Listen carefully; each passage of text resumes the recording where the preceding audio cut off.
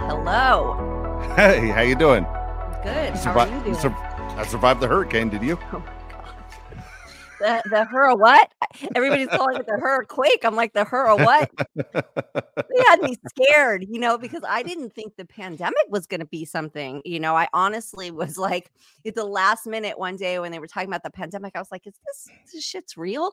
And I was like, okay, I'm going to go to the market then and like buy some stuff. And it was empty. It was like, everybody knows what the market was Yeah. like during that pandemic. And I was like, so I did it again this time. I said, get ahead of it, go buy some stuff.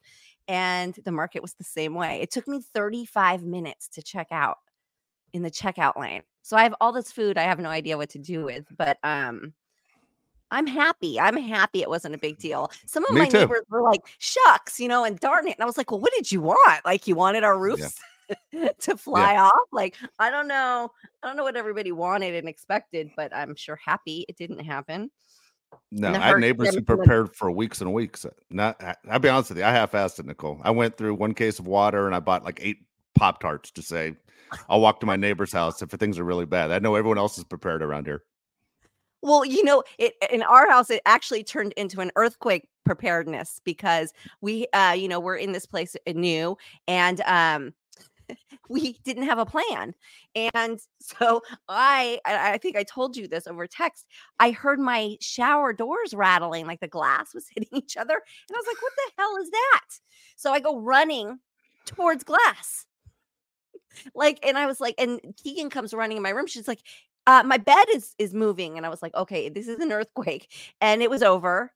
And then we came up with a whole like plan. Where do we stand? I was like looking around, and then I had to like walk around and see what's our plan if the earthquake happens, because apparently it's more alarming than a hurricane. But I mean, I think we needed the water. I don't say that for the poor people who are experiencing flooding by any means, but the rest of us needed water. So it is what it is. And Keegan had fun. She was out there playing in it. It was like 80 degrees. And You aren't kidding. The weather was great. Yeah. It was great. I did the same thing. I walked out there with my dog and just loved it. The weather was perfect to stand out in the rain. Yeah, it was beautiful. It was a beautiful moment. So did you go out? Did you get a product for the week? Did you get something to talk? You know what I did? Okay, so my kid, she likes all the high end shit. And so she talks me into buying her this Christian Dior lip oil that everybody has, everybody wants. Okay, I buy it for her, and this is before school started, and she loses it. Okay. And she's in tears. I mean, crying. And I'm like, I don't know I don't even know how to deal with this. Okay. I'm sitting in there like, I'm not good with tears. First of all. Second, this is over lip gloss. Is it that you're mad at yourself that you didn't know where it was? So she's so upset. And it turns out she's just mad that she was irresponsible with it. So that made me feel bad. So I buy her another one. Now you're talking, they're $45 a pop. Oh boy. Mm-hmm. So I buy her another one, and then she comes in my room. She's like, "Guess what I found?" At least she found it. Yeah. Let me tell you, I give you credit, Nicole, for like, if that was me back in the day losing something that cost $45, my dad would have laid into me. It would have made me feel so worse than I already felt. So I give you credit as a parent, knowing that she felt bad and you didn't make her feel worse. No, because listen, self-guilt is enough. And, I hate that. I hate that feeling. It was funny because a neighbor just came over to me. She was upset about something, and she laid into me about something. And I was like, whoa, nice to meet you. And I like drove off in the middle of her rant. And she came over and to apologize, which was so sweet. But she was holding this like guilt. And I said to her, you got to release that. Like, I'm not thinking about it. Don't be weird around me. Don't feel bad about me. Like, I'm going about my day. Don't do that to yourself, because I think that people really do that to themselves. And it makes you sick. It's not. I'm not into that. I'm into self-forgiveness. Good for you. Easier said than done, right? But yeah. For everybody else, please forgive yourself. So I went online and was like, "There's got to be something equivalent to this goddamn Christian Dior $45 lip gloss." And there is. There definitely is. but I'm sitting here and I'm holding the original. I'm actually holding the Christian Dior. Let me go grab Okay. the dupe. It seems to be that Keegan has also taken the dupe. I kid you not. This is the story of my life. I go in the drawer to get something and it's gone. But I did get this, which is from CVS, and it is it's super good. I like it a lot. And it's super cheap. It's made from CoverGirl. It's called Clean Fresh Yummy Lip Gloss. And it is equivalent to the Christian Dior. It also, ladies, it has the new big applicator, which we all love it. It goes on really well and it's cheap, super cheap. And I even had like a discount. Because if you're a CVS shopper, you get those right before you go in, you have to search in the app for your discounts. But CoverGirl, good job. Good job. And for me, this is the new, like, this is what everybody wants, this style. And the one I did buy on Amazon, I'll bring it next week, is just like this. So I know that this is what everybody wants. The packaging is so important. But this is like, brings me back to like my childhood. So, lip smackers Good. and all of the good lip gloss was always looked like this. So I'm getting used to the new packaging. But yeah, I highly recommend it. It's great. I love it. Works just as well. I don't know what the hell the price difference is about. It's the name. It's the name. It's the name. But sometimes the products are worth it, but sometimes they're just not. But there you have it. So anyways, today let's stop talking about Speaking me of childhood. products. Yeah. Speaking of childhood. Oh my God. And what's so funny is when our friend Tommy said that he was marrying Pinky, right? It was Pinky Tuscadero. I lost my mind. And when he said he was kidding, I was like, my day was ruined. I was so mad. I was like, that was so it for me. So let's introduce Anson Williams. Mary Pinky Tuscadero? Yeah, Are you who you're talking about? You know who this person was? You know why she was off the show after a couple of episodes? Do you know why she was in the penitentiary, the pen, for a few years? Was? Shot up a neighbor's house. Yeah. Yeah. Wait, what? Oh, yeah. What? Yeah. She went to the pen, man. She got it. She went nutso. Started shooting up the cars on the street. She didn't hurt anybody, thank God, but she was ex-nay out of there. The pen. Any idea what set her off? Not at all. Maybe just her character. By the way, I wanted to say something. You were mentioning about the products and all that. Because, I was in the product business about 20 years. We were on QVC for 10 years. So we created probably 40 products, a lot of beauty products. And I'll just it's all marketing. And by the way, what you're holding and it's the same product. Let me just give you an example. Creme La Mer, that $175 little. Yeah. You know what the product cost is on that? $1. Oh my gosh. $1. And all they do they'll dust it with some cockamamie new whatever from whatever plant that does nothing. Everyone's looking for the miracle pill. It's all the same. Really, get a washcloth. It's kind of rough. Exfoliate. Trust me, you'll get the same results. Go into clinicals. It's probably better. But yeah, so anyway, you're right. Please tell people about products, because a lot of times these expensive product companies, they have a low-level line and a different name you don't even know about. Yeah. It's just $6 at CVS. I know. I just learned about that. It's the same exact product. Exact. Look at the ingredients. It's just normal packaging and not all the fuss and muss. But yeah, you're doing a good thing. Let people know. Yeah, thanks. I mean, it's the only way. Like, it's so crazy how much money they'll take from you. I could go into Sephora and spend a month's worth of payments for everything, and it's like there's got to be a better way. So yeah, I'm trying. What you need to do is you got to look at the ingredients list, and the amount of it. The top right, one, first. the most amount is the first, second, third, fourth, and it keeps going down. And a lot of times you'll say, and the new blah, blah, blah from the blah, blah Australian tree underneath next to the beetle bug, we found it's a youth cure. They'll be at the end. It'll be like a little dust, right?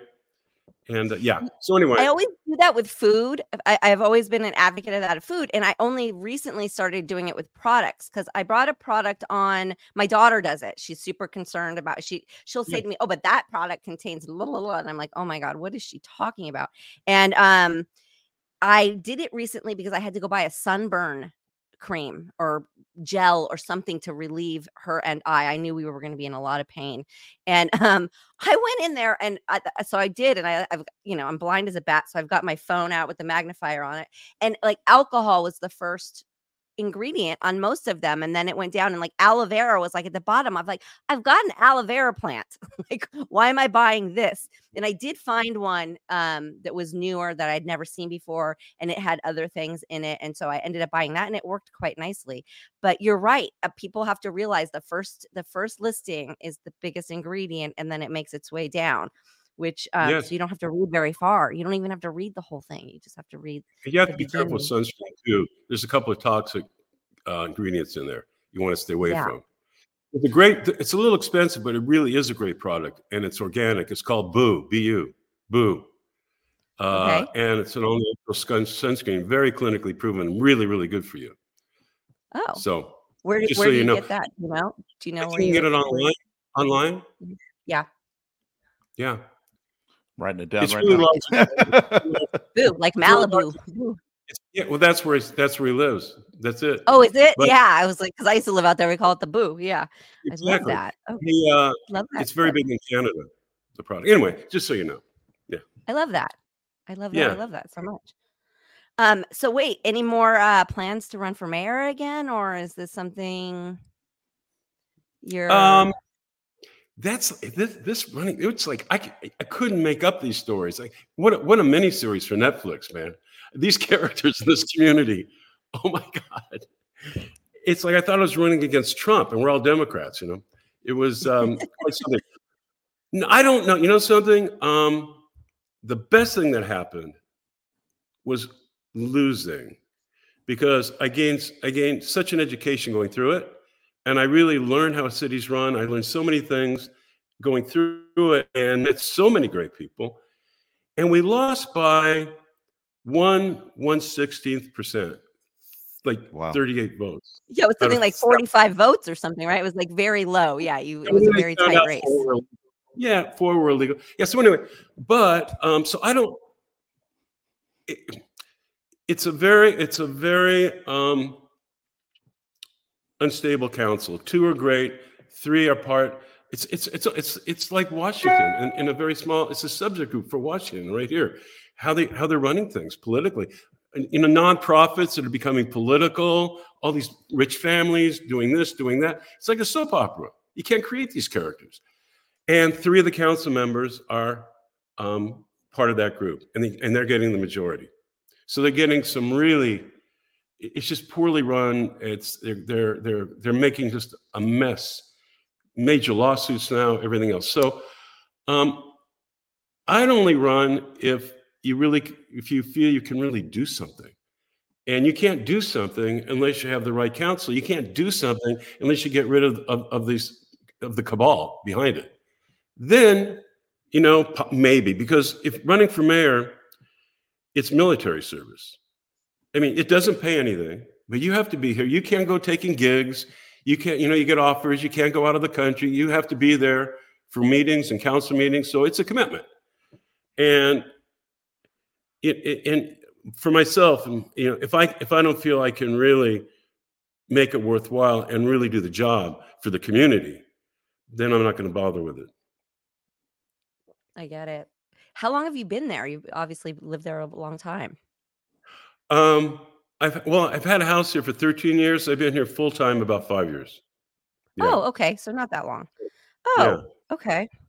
Yeah. Yeah. I think you're right on the nose with that. So the best thing is not getting the job, getting all the lesson from it and meeting all the people, but not having to do the job. Yeah. That sounds. Well, literally, what's kind of interesting and I'm not being egotistical at all, but it's so funny. This mayor would never debate, would not debate, would absolutely refuse because she's unqualified. And everyone else writes things for her, and it's an unusual situation when a mayor doesn't run. Someone else is really doing the job, and it's like you're the puppet. But would not debate. And I met so many people that now today, because of what's happening now, by electing this group, the city's in an uproar. And we'd probably win by 1,000 votes tomorrow. But it doesn't matter. It doesn't matter unless you can do something, unless you have, a collaboration, and we don't right now. So, but the thing that's great is I would love to find somebody that really could do a great job, and a couple of new council people, and use what I've gained to get them elected. Like they say, own a politician, don't be a politician. Yeah. I mean, I think I'm hoping this for the country, not just for Ojai, but for the country. Can we find somebody qualified? Yeah. What's going on here in Ojai echoes Washington. It's exact. In fact, if you look back, a paper, one of the entertainment online papers, The Wrap, The Wrap, they did a whole investigation story on it as it was running. And they did a very detailed investigation of what's going on in this community. And you should look it up. Okay. You should look up The Wrap and just look. I'm sure there's a way to just put my name in it or something. But they did an in-depth story on what's going on. A little shady Ojai. Yep. Oh, yeah. I think it's saying about a lot of cities. Yeah. Yeah, the facts, right? We're supposed to be. We're supposed to represent the best community. We really are, and it used to be that. But what's going to happen here is interesting. Now, you lived in Malibu, right? And there were a lot of the same problems in Malibu with in terms of council, the political system there. And they made all these terrible decisions, and prices went down, and it started really affecting the community. All of a sudden, we start losing our middle class. We have less than half the students in Malibu High than we had 10 years ago. Guys like Larry Ellison come in when they're vulnerable and buy everything up and do everything that you never wanted to happen. But you're vulnerable and they have the power to do it. So you bring in the Nobu, you bring in, and all that echoes to a changing community. And it becomes richer, and the middle class goes away, and affordable housing doesn't happen, and the schools, everybody's getting affected by it. Well, that's happened. The same thing's happening here. They're not being futurists and not seeing the cause and effect of their actions. These billionaires, Ojai, are you kidding? They're just, woo, this is a cute resort. Let's just wait, and then let's just get in there and then just blow it up. Yeah. And that's my prediction. So I think it's kind of happening everywhere, unfortunately. Yeah. And what area are you in? What area are you in? I'm like right at Toluca Lake, Burbank border area. Oh, that's right. That's where I grew up. Burbank High. Yeah, I know. You went to Burbank High, right?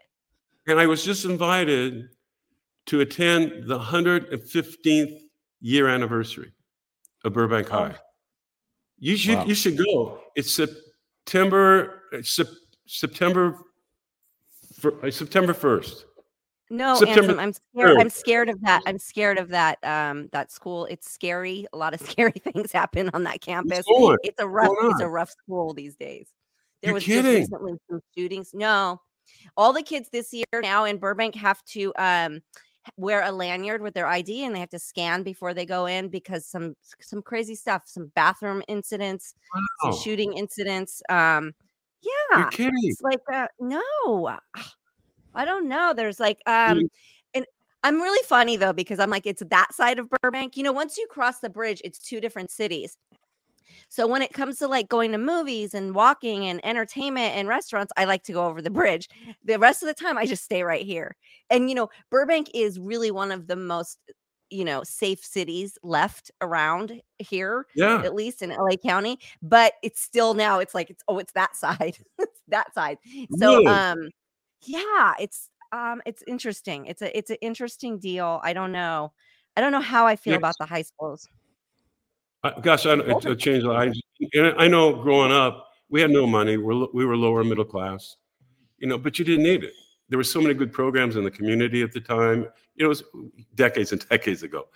But it was just a wonderful city to live in, with your own police, your own fire, your own school, school district. Yeah, I don't mean to bash it because I do love that. I do feel safe here. I feel like it's clean, it's pretty, all of that. But you have like what you were talking about where the middle class is gone. So, right, you have really wealthy people, and then you have people who are struggling a little bit more.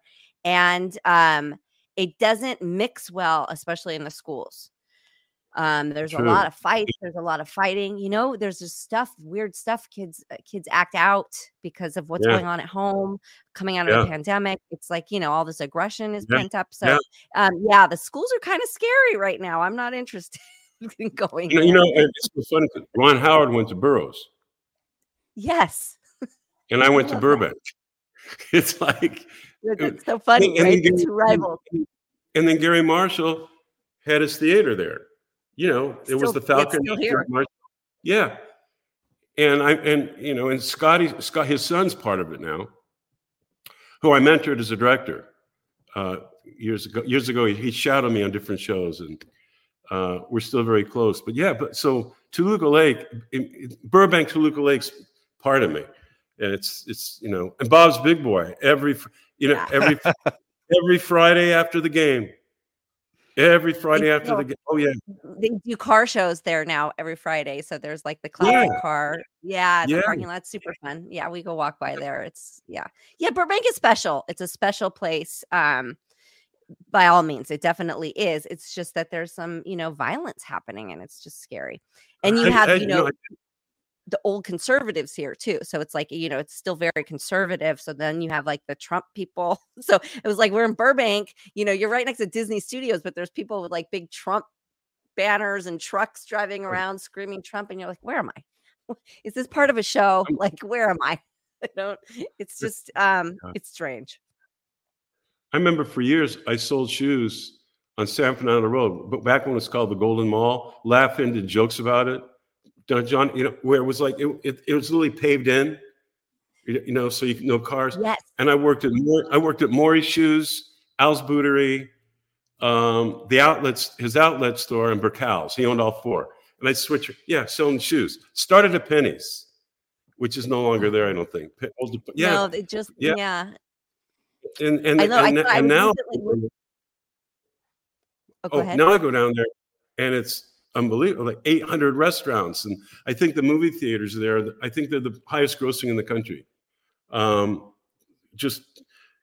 wish I was selling shoes now. It's like, so you got a lot going on.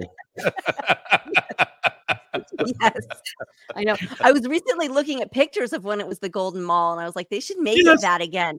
Because during the pandemic, they kind of did. They closed down the streets, right? And they let everybody walk down the middle of the street, no more cars, and all the tables and chairs. It was all al dente. It was really, really nice. And they've kept some of it, but then, there's cars. Cars ruin everything. But it's so funny because selling shoes one day, I'm looking out, and there's the Laughing Cast. Joanne Worley, Judy Carn, and a couple, and they're filming, and I'm like, what the heck? And of course, they had a break, so they come in the shoe store.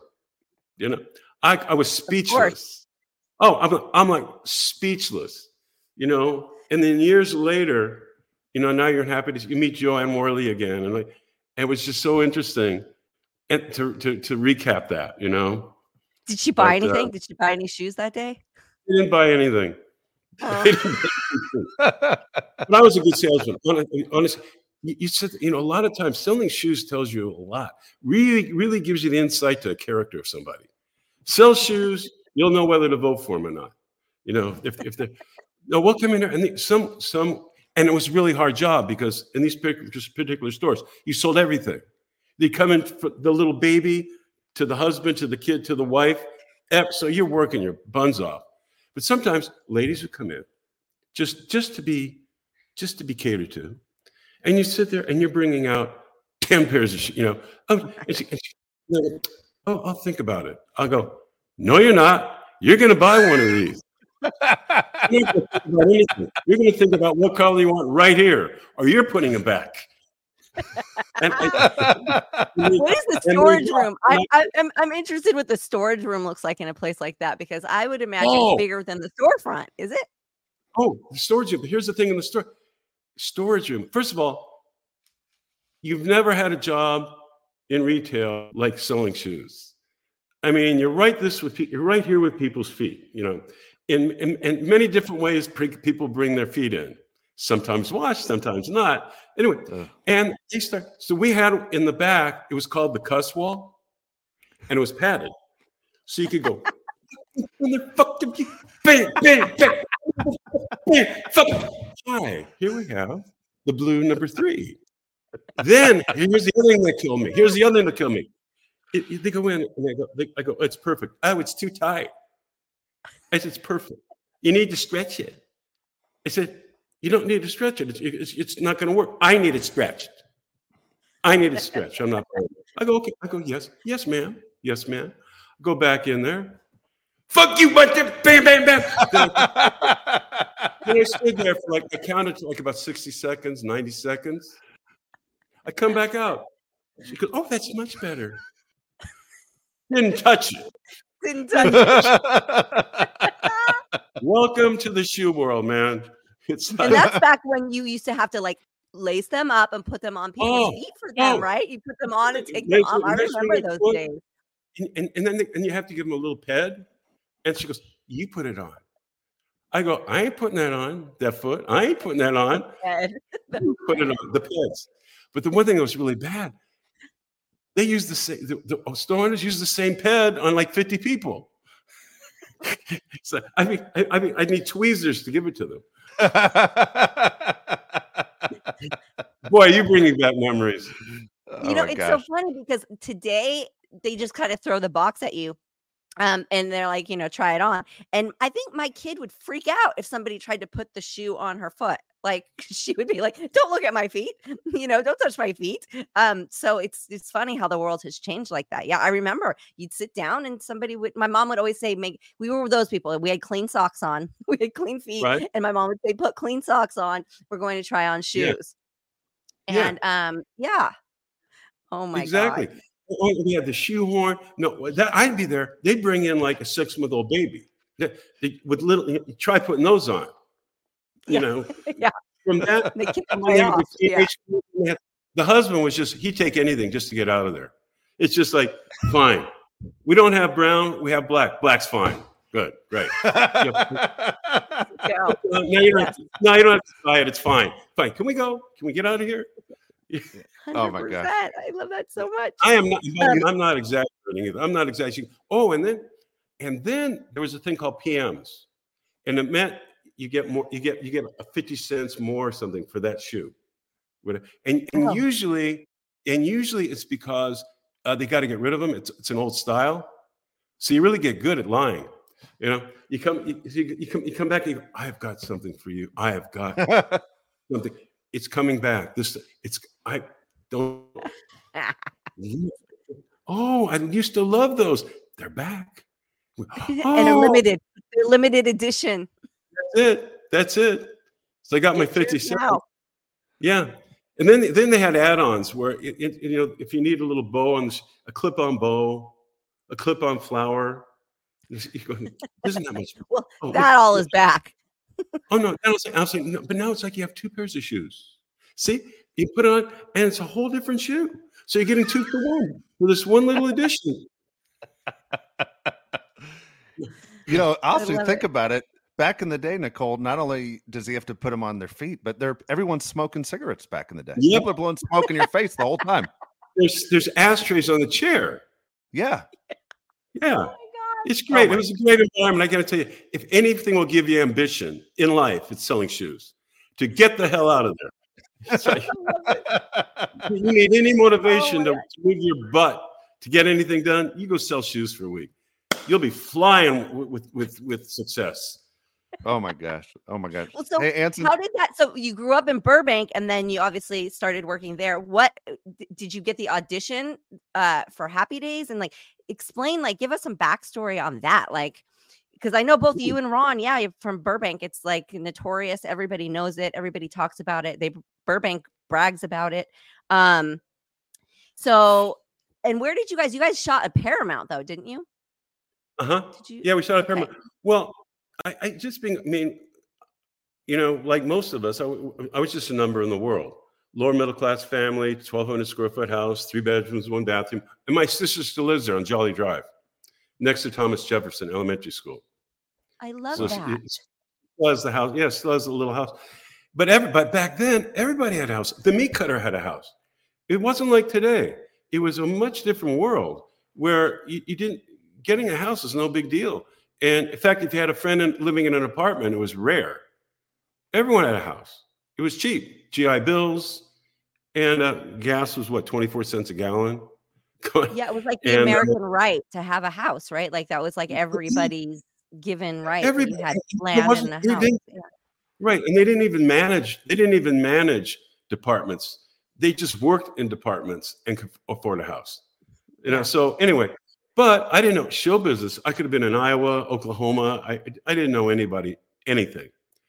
So at 18, I left home, and tried to go to school at the same time, selling shoes at the same time. And I decided show business is in my blood, even though I hadn't done anything. So I said, but I have this feeling. So back then, you could get a few friends and actually rent an apartment, because that wasn't very expensive. You literally could make it work. I mean, incredible, and eat. So I started going, I did take singing lessons. So I started going to talent nights around the community. There was Ye Little Club, Jack Halley's by CVS. There was Knickerbocker Hotel, and a couple of others. And you go with your sheet music, and you sing badly, but you learn a lot. So I sang badly for quite a while. You know, it's not unusual to be loved by anyone. Thought it was so good. Everyone's looking. So one of the waiters one night said that he's having an audition for Summer Stock. I go, what's that? What's Summer Stock? Well, that's where they audition people in New York, LA, Chicago for a Summer Stock company, where you'll go someplace and you'll do a different show every 7 days, and a different star comes in for each show, but you're the permanent company. I said, oh, that sounds okay. So he said it's at the Hollywood. It was at the the Masonic Temple on Hollywood Boulevard, and this big old intimidating building. Equity, which is the union for stage performers, they have a rule where there's a non-equity line. So the producers have to look at everybody. After the equity line goes through, they have to look at anyone standing in the non-equity line. So I stand in line with my sheet music name, and I'm standing there, and I see all these disappointed faces coming out from the equity line. You know, really like, So finally it becomes a non-equity line, which is very long.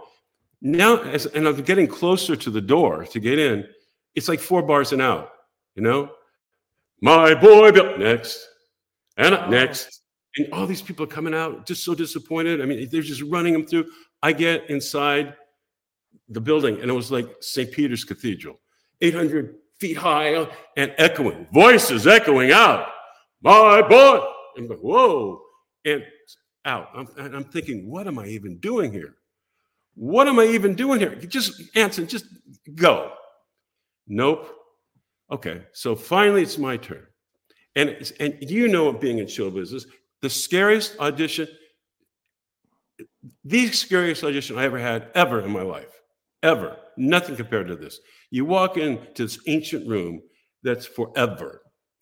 And there's this old funky piano and a pianist with a cigarette who's tired as hell.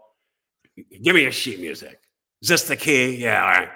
and 4 bored people behind this old funky table, just like this, just get out of here. And they don't even ask my name. They go, all right, go. So I'm going, you coach the blues right out of the horn. And I forget the words. And I start making up words. I just start making up words. I don't know. And they're hysterical. I got through the whole song. And they're hysterical. They're crying with laughter. And they said, what's your name? Anson Williams. Anson, do you dance? Oh, yeah. I don't dance. I am the worst dancer. God did not, like no ability. Zippo zero. Well, we're having a callback. And I go, what's a callback? And they're laughing again, thinking I'm joking. I don't know what the hell they're talking about. Listen, he said, we're auditioning in New York, Chicago, and LA. They gave me a little background on what they're doing. I've had some people stay to see how they dance. And Jimmy here, and one of the guys stands up, is the choreographer. You're going to go with him and the rest, and they'll teach you a routine. You'll come back in, and we'll see how you do. Great, fine. We go in this room, nothing but mirrors, right? And they start this routine. It's like a Bob Fosse routine. 8-5, 8-5, 5-5, twist, up, down, loop, down, boom, boom, twist, up, down, loop, bucket. I'm sitting there going, no fucking way. There's no fucking way. I'm going, what the fuck? So I hope I can cuss. Anyway, so I just kind of hiding back, just going, okay, I'm out of here. And then for some reason, when you're desperate, I said, what the heck? So they brought in a few at a time, then it's my turn. I'm in there. I was in the front row. If everyone went right, I went left. If they went up, I went down. I made it a comedy act. I just was, and they're hysterical again. They're hysterical. They're laughing hysterically. And they stop, and then he says, okay, 2 people. Baba stay, you're gonna have a contract. Baba stay, you're gonna have a contract. There's some other, wait outside. And back right then, they signed a contract right there. Wow. No age, anything. So, okay, I start to leave. They go, Anson, yeah? Can you wait outside? Now I'm thinking, I did so bad. They're coming out to say, kid, we're doing you a favor. Get out of show business. So I'm waiting like this. All these other people going in, signing the contracts, coming out, yeah. And I'm the only one left in the entire joint. And they go, Anson, come on in. So I sit there. And he goes, hi, I'm blah, blah, blah. Here's what we're doing. Listen, you sing okay. Quote, you can't dance for shit. But you got something. I said, I do? He said, listen, we have an apprentice program. And there's another apprentice. There's another one we're gonna set you up with. And we'll pay for your gas to get to Kansas City, Wichita, Kansas. We'll pay for your gas. We're not giving you an air flight. You're going to get there. We're going to give you $50 a week. 25 goes to the hotel, and we own you. You will build setups. We will own you. You will be sick of us, and you'll be in the shows where we need to fit you in. And my first words were, "You're going to pay me?" And that was it. So I went back there, and they said, if you do well, if you get through it, we'll sign an equity contract at the end, and you'll be an equity member. So I did it. I went back there, and I got my equity card at the end, and that was the first paying job. Then I could line up in the equity lines. One thing led. It's a long. I don't want to be on for 3 hours, but it's a long story. But that's exactly how it happened. You know, I love that. They saw talent. Well, I tell people, if you have a strong feeling, don't listen to anybody but yourself. Don't listen to anybody. Don't just go with it. Don't question it. It's leading you somewhere. You feel it. It leads you somewhere. We're not. There's no accidents. It's like, we have places to be. We have to connect with ourselves to find out where to go. So, but that was, so anyway, that was that. And then as far as Happy Days, it's a lot of interesting things that happened in the meantime. But as far as Happy Days, I was finally working as an actor, playing the concerned boyfriend roles. And it was the nodding part. It was 5 pages of this. And I'm waiting for my line. And, I got my one line on the page. They're going, and this I'm going, I understand. So I have another page to go before my next line. So I am not exaggerating. That's my life. But it was a living. I paid the mortgage. So I get this call. Hey, there's this pilot shooting called Happy Days. Yeah, it's a 50s things. We don't know much about it. And back then they didn't send you any kind of copy or anything. You had to go to the audition early, get your pages. Yeah. So I said, oh, okay, yeah, whatever. So I had this really old funky car, and it was pouring rain the day of the audition. And I'm on my way to go to Paramount Studios, and it breaks down. Everything got the flooding and everything. It breaks down. There's no cell phones, so I have to go find a payphone to get the auto club out. I look like a drowned rat. I mean, I'm just like, you're just out of the shower. And I get back there, and it's about a couple of hours before they get there. And the rain had stopped, but I was still soaked. They finally get there. They get the car started. And I'm thinking, I don't think, I lost. Forget the audition. I'm hours and hours late. And something said, nah, go, just go. So I did. I got there 4 hours late, 3 hours late. I mean, just late. And I get through the gate. My name's still there. And I'm going to see Millie Gussie, who's head of television casting at Paramount. This short lady with a cigarette and a gruff voice like this. Tough lady. So I get in. So I get inside and I tell her assistant, hey, I'm so sorry. I look like a drowned rat. My car broke down. And she goes, Anson Williams is here. And screaming out from one of the back offices, he's lucky we haven't cast a potsy. I go, what's a potsy? He goes, here. So I look at the line. I go, okay. I've done comedy. Okay, this is Howie Schertzman. I'm just going to be Howie Schertzman. My friend, it reminds me of Howie. So I'll kind of play him. So I go so there's Millie Gussie. You're still lucky. Here, read with me. So I read with her. She goes, stay here. Goes in another room. I don't care if you're in wardrobe. He's perfect. Get your ass down here. He's perfect. And go way outside in the area, reception area. Okay, so I'm sitting there. This wet, tired man comes walking in, Gary Marshall.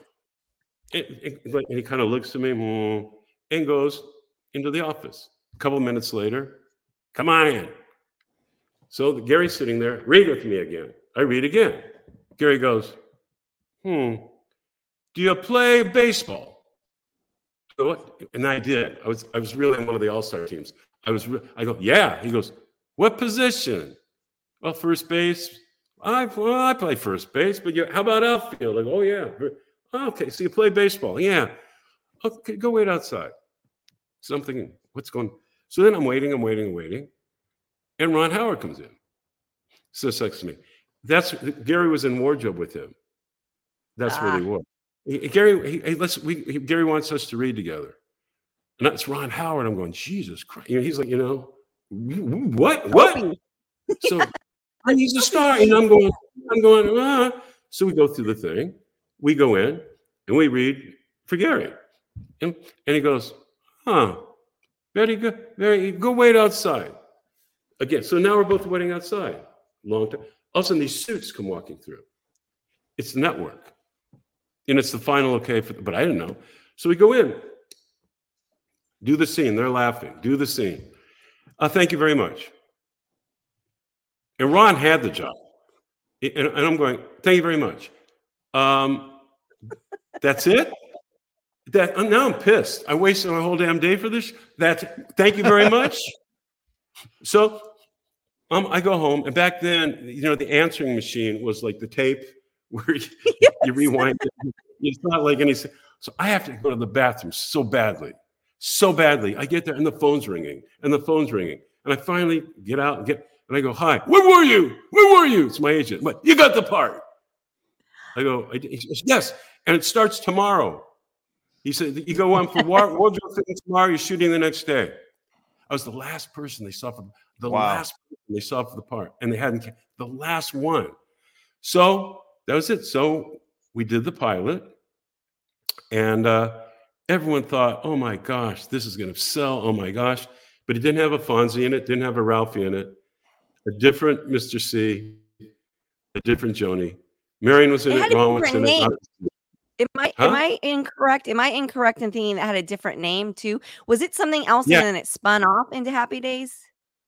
No, it's Happy Days, New Family in Town, or something like that. You know, what happened, it was a very soft script that Gary Marshall wrote, like Summer 42.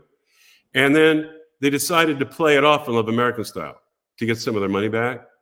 But the pilot didn't sell. It didn't sell. So I went back to playing concerned boyfriend parts. And then a year later, American Graffiti came out, and Grease was a big hit. And the network thought, wow, didn't we have a pilot? Didn't we have a 50s pilot? Well, let's do it again, but let's make it more like American Graffiti. So I'm filming a movie with Kay Lenz called Lisa Bright and Dark in Marin County. And I get this call. They're going to do another pilot. I go, great. When do we start? No. They think you and Ron might be too old, so they're going to screen test you now. I said, we're auditioning for the same parts? Yeah. So we go down there, and Ron, who had done a lot of screen tests in his life, I hadn't. He says, we're there together for the wardrobe fitting for the screen test. He said, listen, Anson, I tell you, these things go fast. Let's find where the set is, and let's direct ourselves. And have all these bits, and let's act like they're spontaneous, because Gary Marshall's going to be shooting the test. I got this feeling he'll get into it more. Let's just so we rehearsed ourselves, and we got down there. We were first up, and there were Richie Potsy's all there, including Don Most auditioning for Potsy, Robbie Benson, all these.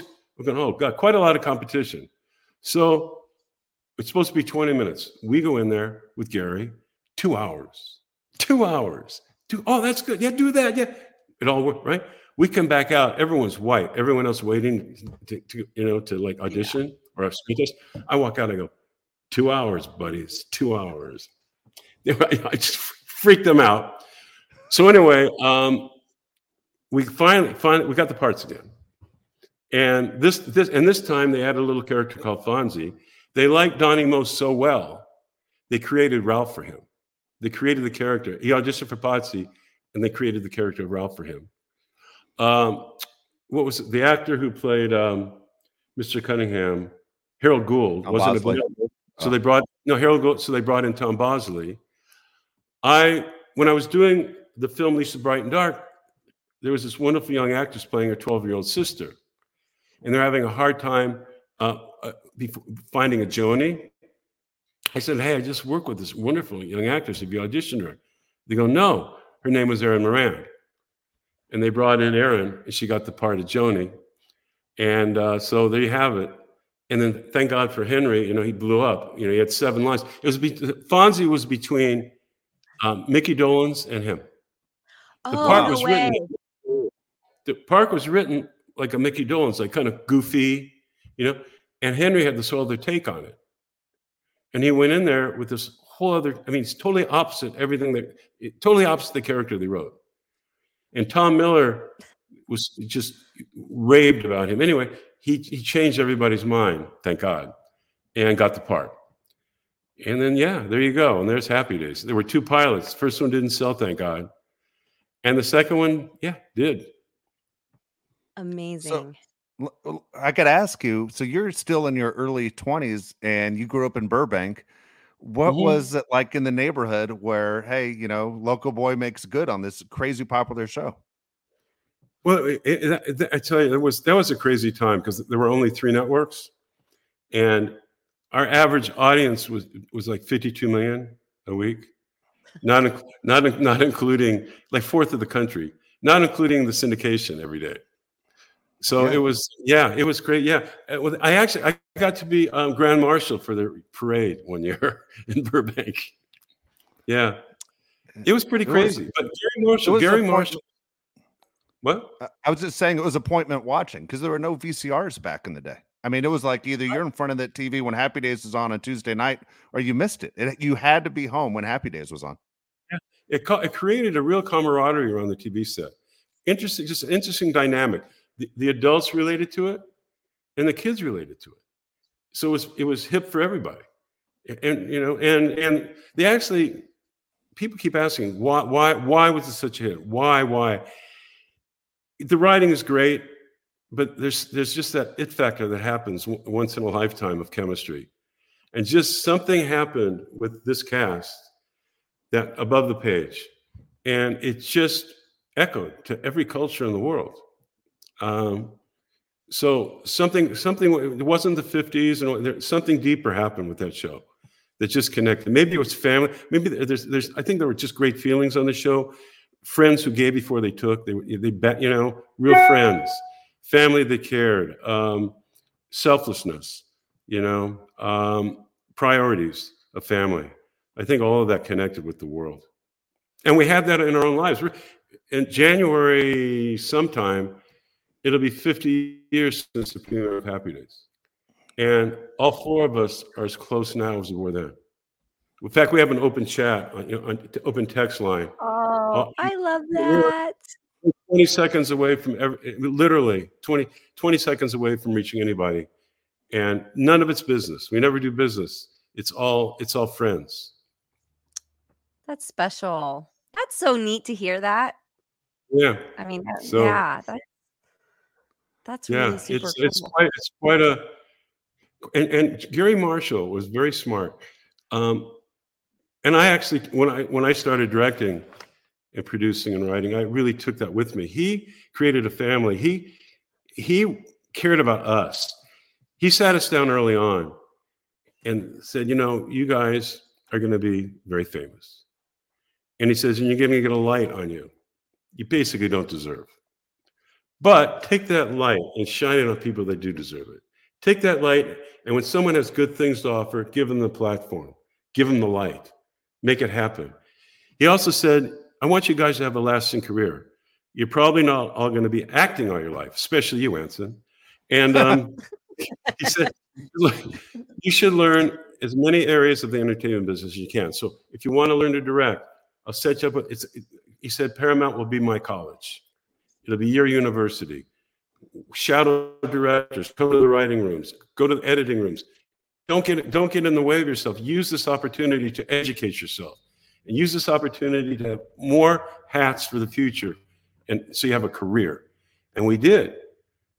We are the biggest thing in the world, and none of us had egos. Nothing. People would ask, "Oh God, what's it like on the Paramount set? Oh, what's it like?" Well, Gary put up a basket, and when we had to talk, when he had things to talk about, we shot hoops. That's at the back of stage 19. We shot hoops and talked and worked things out.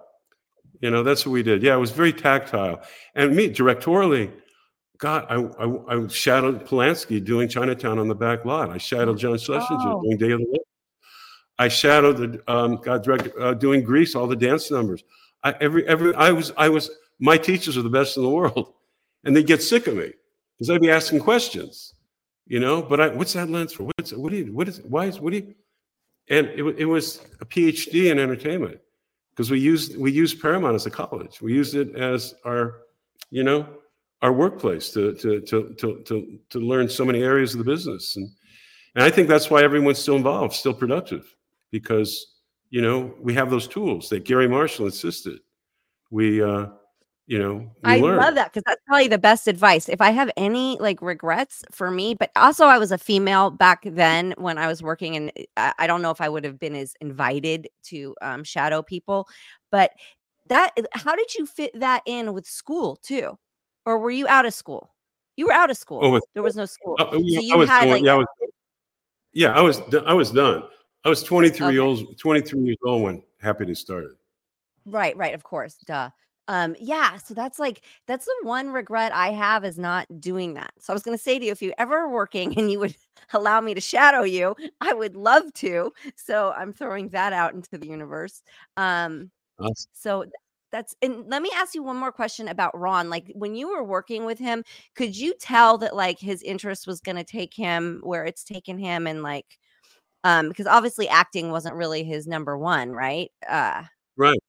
Oh, right. When he was 12 years old, he won the National Kodak Award for directing a film edited in the camera.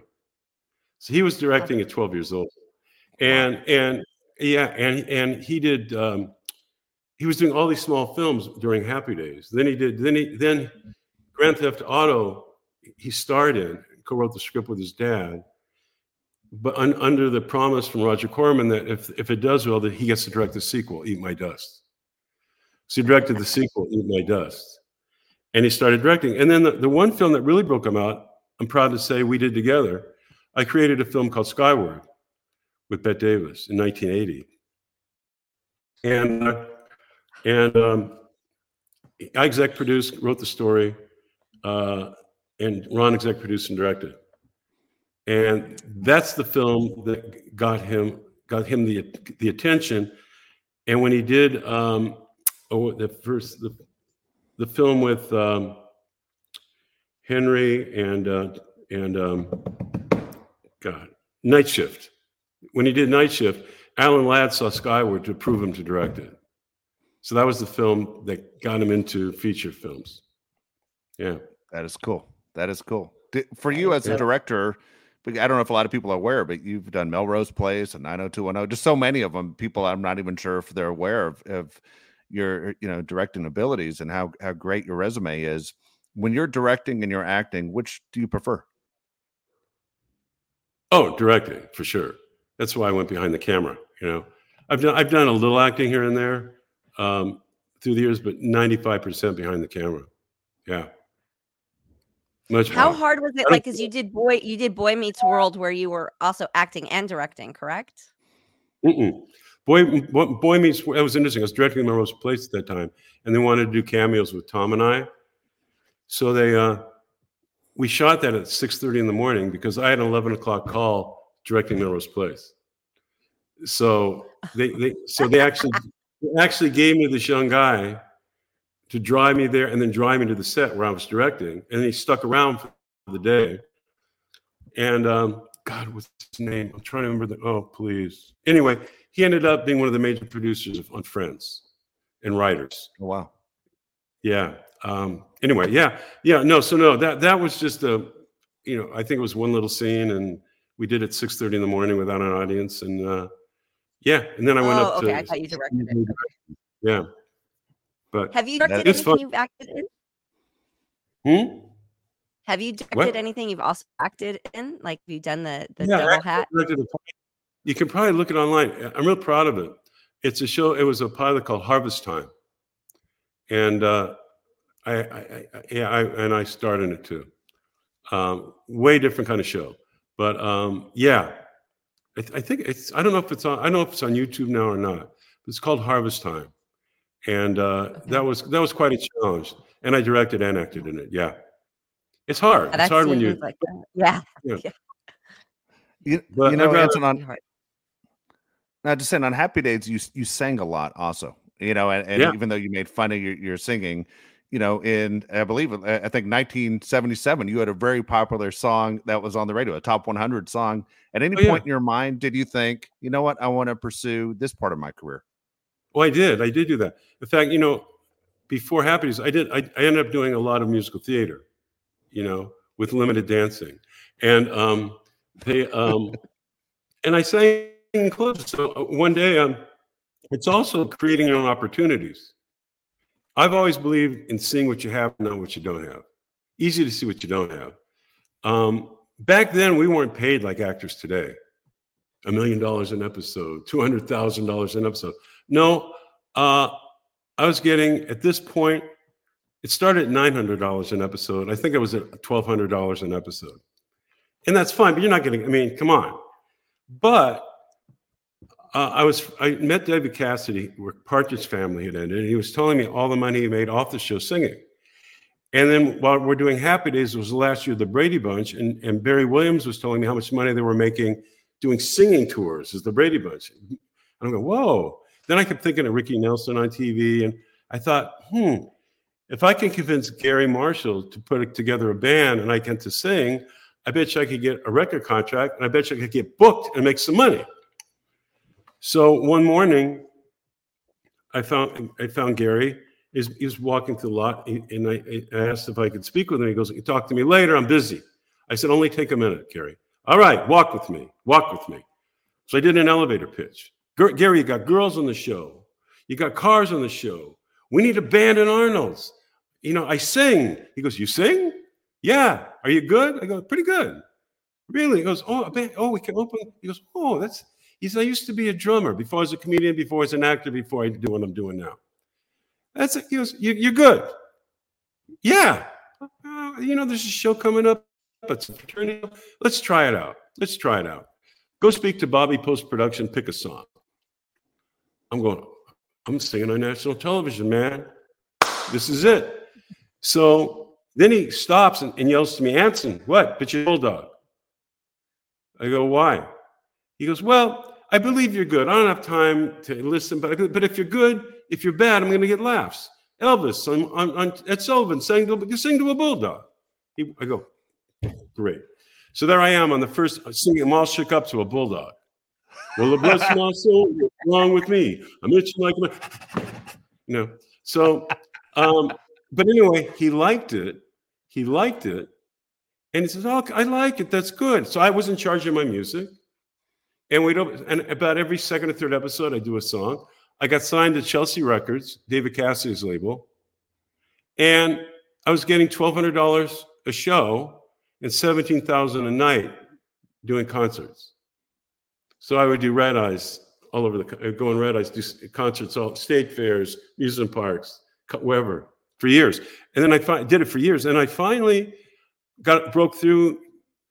Sammy Davis Jr. approved for me to replace him for 4 nights at Harris Reno. Wow. So that was my first time in the club. And then from there, he recommended me to, anyway, another headliner, Lola Falana, and to co-headline with her at Resorts International in Atlantic City. I did, and we got good reviews and all that. At that point, I knew it was over. I said, I've gone as far as I could go in the musical. I mean, if I'm lucky, I'd end up in the lounge, So and at that point, I was already behind the camera too. So I decided right then and there to stop negotiations with Vegas, the Sahara at the time, and go fully behind camera. And that's what I did. The best decision I ever made. And that was it. I just dropped the music and went behind the camera. But it was a great time. It was a great experience. Oh, I love that. So many good stories. God. So such a legend. Anyway, honestly, such a legend. Like, love it. Thank you for sharing all of it with us. Like, I just, you bring me back. Yeah, it takes me right back to my childhood. I think all of us, like, is such happier, easier times, and just, I don't know. It's fun to reminisce and get back feeling that feeling that you had in those days when all of this was happening. So thank you so much for gracing us with being here and sharing your stories with us today. Oh, you bet. Thank you so much. It's a lot of fun. And congrats on your success. Congrats. Awesome. Thanks. I mean, just trugging along here. I think I'm going to go look for a shoe store employee this afternoon. I made connections. I don't Yeah, if you know anybody, text me. Yeah. Anson, thank you so much. That You was bet. a lot of fun. Thank you. Thank you. God bless everybody. You too. So good to see you. Yeah. That was cool. I got to tell you, one of the funniest. I don't want to pull the what's your favorite episode of all time to him, because I'm sure they're all part of his life. But I was a huge Happy Days fan, Nicole. It was my favorite show growing up as a kid. Every picture my mom has from the time I was little to the time I was probably 2 weeks ago. No, 10 years old. But I'm giving the Fonzie thumbs up in every picture, because everything in my life was Happy Days Tuesday night. At least if I got to stay up, I had to see that one show before they let me see Laverne and Shirley and Three's Company and Taxi and everything else that was on Tuesday nights. But my favorite show on Happy Days was the one where, I don't know if you'll remember this, but they received a dress in the mail from a family relative who had passed away. And it was like, Aunt Phyllis. And they, all of a sudden, if you follow this show as it goes on, that dress turns into the dining room tablecloth. Then it turns in, and the next scene it's the curtains, it's the napkins. It's like, how big was she? Like, you never saw her, but as the show continued to go on, for 30 minutes, everything you realize in the house started to be the pattern of that dress that Marion Ross had put up. It was so damn funny. Was it part of the storyline, or is it something? Yeah, it was part of that. It's part of no. You just know, you had to watch and notice. They didn't bring up the fact like, oh my gosh,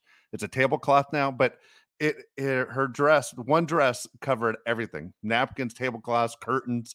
It was, and then in your mind you're like, God dang, how big was Aunt Phyllis? It was one of those that went through. But the show was written so well, and obviously people have had great careers from it and spinoffs. I know you were a Laverne and Shirley fan, and it was really outstanding. And the way he was talking about Gary Marshall, boy, he sounded just like Gary Marshall. He had the accent down. The whole deal was pretty cool. And even the baseball part, A League of Their Own is one of my favorite movies that came out, and Gary Marshall's in that. And of course, wait, you like baseball?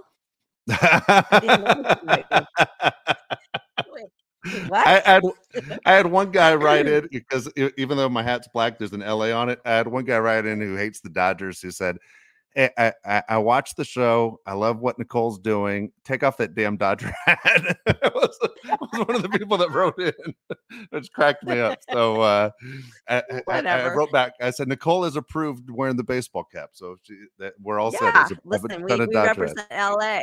Yeah, there you go. We got the LA. You got it down. So Pinky Tuscadero was like, one of my first like role models. So I'm like, I guess it makes sense that she shot up her neighborhood, because she was like this like rebel badass chick, right? But that was like kind of life changing. That was like somebody who you turned your head to as a young girl, going, wait, what? Who is she? What is she? So that was amazing. And then it's super funny. I have a funny Gary Marshall story, because he was holding auditions here in his theater in Burbank, and it was for a TV show he was doing. I don't think it ran very long, but it was about sort of like a brothel house. Mm-hmm. I should look it up what it's called, but I didn't think to do that. And so I went and I did the audition with him and everything. And then he asked me to undress. I was like, and I'm in my head, I'm thinking, what underwear do you have on? Like, what underwear are you wearing? That's like, like my mom always made us think about our underwear. I don't know what that is about. Socks and underwear. You don't ever want to be caught with dirty socks or underwear. So I was like, let me check. Let me go check. So I had to go look to see like what was I wearing. And it was awkward. It was awkward as all hell. But it was Gary Marshall. So it was like, I'm gonna do it. I'm gonna do it. I did not get the job. I wish he had decided that before I undressed. But you're right, it's Gary Marshall, and it's Gary Marshall, and these are things that are required of you as actors that people don't get and they don't understand. Have you ever been on a set like that Pinky Tuscadero situation, where really her life was set up to be on the number one show, and they wrote her in to be Fonzie's girlfriend, but yet the entire cast hated her because she was unstable? Have you ever been part of a show where you saw someone get kicked off the set or written out of a show because of their behavior off the set? I don't think off the set people care that much, especially anymore. I've been on shows where people's behavior on set was almost intolerable and was strange. And I'm not going to say any names. I'm not going to call anybody out. I don't expect you to. But you sit there and you go, how is this? How are we still shooting? How is this still happening? How is this still okay? But when you're dealing with artists, it's like musicians, artists, actors, whatever it is, there's wild personalities. There's a lot of different characters. There's a lot of different personalities. There's just a lot. So, you run into this, you do. And I don't know, somehow I like sit back and watch it like an entertainment, like I'm not overly offended by much. So I sit back and go, oh my God, did he just really throw that chair across the set? No way. It's funny, but did he really just push that person? You know, and you Oh just sit no. there and you just watch it all unfold, knowing that everything's going to be okay. We're not doing, you know, we're not life saving here. We're just making movies. We're just You making know what? entertainment. I never thought of that. I always thought of if I was an actor, what would bother me would be someone that was late. Like you know, we're all ready to go Right. and you can't get here on time. That's all Yeah, I always that's thought you annoying. dealt with. I never thought of people pushing each other or throwing stuff where, Oh, you know, there are other Jesus. issues Late. all the time. Forget it. That's easy. Yeah, late, no problem. Do something else. All you're That's going to do is easy. sit around most of the day anyway. Yeah, that's set life. So being late, no big deal. But yeah, no, people have crazy tempers. Oh Or, yeah. you know, Oh or yeah. episodes, or like, you know, or they're using, and I don't know. There's a lot of stuff that goes on set, but it's like as long as the project gets made, that's the focus. Yep. No, I understand. I understand. All right, let's get to your mailbag. Okay, Nicole's mailbag again. Yes. It's easy. All you have to do is go to the website right there, Perfectly Twisted Pod, and you see the mailbag right at the top, and you ask a question, and Nicole will answer it on there. So here we go. We have a couple here. Well, the first one's from Tom Kara. Okay. And this one is Nicole. Back in the 90s, there was a movie you did shortly after leaving Baywatch. It was named Melissa and was blasted as this edgy stripper movie that really showcased your range as an actor. Unfortunately, shooting was never completed, and only a botched version was released to DVD much later under the name Secret Sins. Can you finally tell us what the whole truth about that movie? Well, I would like to know the whole truth about that movie, to be honest with you. Here's what I can tell you, what I am privy to, and what I do know is we shot in New York. I flew out in advance, and we were going to all the strip clubs, hanging out, getting to know the girls, learning about the culture, you know, just learning that lifestyle.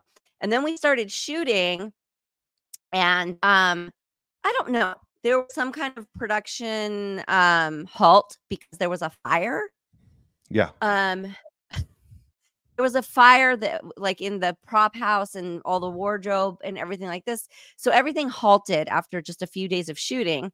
And I ended up spending like 9 months in New York on this project altogether. So, you know, the movie never happened, and we never finished filming, and it was a whole, you know, debacle. But that's when I learned that I could never live in New York, just like visiting. But I got to spend that time there. And, you know, listen, I was in a great spot. I was right across the street from the park on the Upper East Side. All like amazing.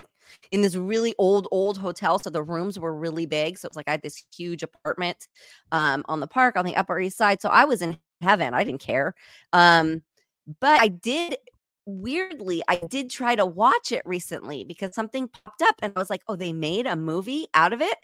Because I know I only shot about 2 days or 3 days or something like that. And I was like, there's a movie? So I started to watch it. I couldn't get through it. I turned it off. So I don't know. I just couldn't even watch my own project. So I don't know. And it's weird. And there was some voice that was supposed to be mine, I think, that was narrating it. Sounds nothing like me. I couldn't get through it. Maybe I'll give it another shot another time. But so to answer the question, sort of, not really in a roundabout way, is I think they must have sold it. I think they must have sold whatever they did shoot, and somebody continue to shoot stuff or put stuff together of already shot footage. I don't know what that is, and I couldn't even watch it to even have a better idea how to explain it. But that's not the movie I signed up for. It's not the movie that was released. It was a mess, a huge mess, but a great time, but a great experience.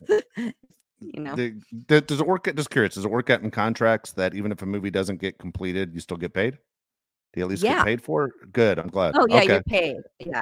Money goes into like an escrow account before money is there. So, I mean, there are things like I haven't been paid for. That's why we have SAG and stuff. They go back and they'll fight for it. I was not paid on certain projects. And then like years later, SAG comes through with a with a paycheck because that person somehow got money in the account, and they were like, oh, you owe one of our members, and they'll take it. So good. You know, yeah. Good deal. Yeah, they look all right, We got a few more. This is from Shad Jones, and they're all music related. Okay, number one question: do you like hip hop music? I do like hip hop. I do. It's not my number one, but I like it. I really like most music. I'm just kind of a music kind of person. I just I like listening to everything. But yeah, hip Me hop is too. cool. There you go. Next question: do you like the Spice Girls? And if so, who's your favorite Spice Girl? Do I like the Spice Girls? Listen, I love the Spice Girls. I love their movement. I love what they stand for. I love how they influence people. I love everything about it. I am not a Spice Girl fan as far as like listening to the music. I don't know the music very well. If I had to pick one, I mean, I guess I would have to go with Posh because like I don't know, her style is so dope. She's so cutting edge and cool, and I don't think she's ever smiled. And I don't know, I love her. All right, here we go. Married to like the hottest guy in the world with like the most beautiful kids and never smiles. I'm like, okay, how do you know what? do That's you a good that? point. I never noticed that she doesn't. You're right. I don't think I've ever seen her smile. Yeah. No, she's funny. You're right. She has a perfect life. I mean, right? Yeah, impeccable attractive style, family, millions of dollars. Yeah. What are you upset about? Gorgeous. Yeah. Yeah. Here we go. Question 3. How edgy do you love your music? Like how edgy? I'm good. I'm good with edgy. I'm good with edgy. Sometimes my kid has to tell me, like, Mom, turn that song off. Because there's other people in the car. I always love it when the kid becomes the parent. Okay. That's fantastic. Yeah, the kid, Mom, turn that song off. It's so inappropriate right now. I'm like, oh, okay, you're right. Oh, but it's their generation too. It's their generations of music. This like Ice Spice Girl. Is she kidding? Is she kidding? What she talks about, what she raps about? I'm like that. I get a little bit. Okay, so let me take that back. I am very open. I'm very open. The WAP gets me a little uncomfortable, and some of this Ice Spice stuff gets me a little bit like awkward. I have to be alone to listen to that stuff. I'm weird if it's in front of anybody else because it's almost like watching porn. It's like having porn playing and you're sitting next to somebody, right? Like it's that explicit. So I guess that's where I draw the line. I don't know. That's funny. All right, so we'll wrap it up. Anson Williams was great. That was a lot of fun. That was a lot of fun. You know what I wanted to ask him about? You know what I wanted to ask him about that I didn't, and I don't think people realize is that his family, someone in his family is who his original last name was Heimlich. Yes. And they created the Heimlich maneuver. But his uncle he's probably been asked that 50 million times, so I didn't want to bug him with that. You know what? But, I was thinking the same thing, Nicole. It's his uncle, his dad's brother. Yeah, but then his dad changed the name, right? To like he changed the spelling of the name to like disassociate from it a little bit or something like that. Yes. My story to tell. I don't know the facts. It's just what I read, and we know you can't believe everything you read online. But so cool, the Heimlich. That is cool. Like, that is cool. Yeah, super cool. That is funny. That is really cool. Again, that was a lot of fun. Again, we ask you to subscribe, right? We want you to subscribe to the show. Yes. We want you to leave comments, everything that get an idea. Nicole wants to know, what do you think? And so, obviously she cares and I care. And I love doing this every single week with you. It's a lot of fun bringing guests on like Anson and go back and listen to some of the previous shows as well. If you're new to watching Perfectly Twisted. Yes, please do. And leave us a review and leave us a comment and give us suggestions, all that good stuff. And thanks for listening. Good deal.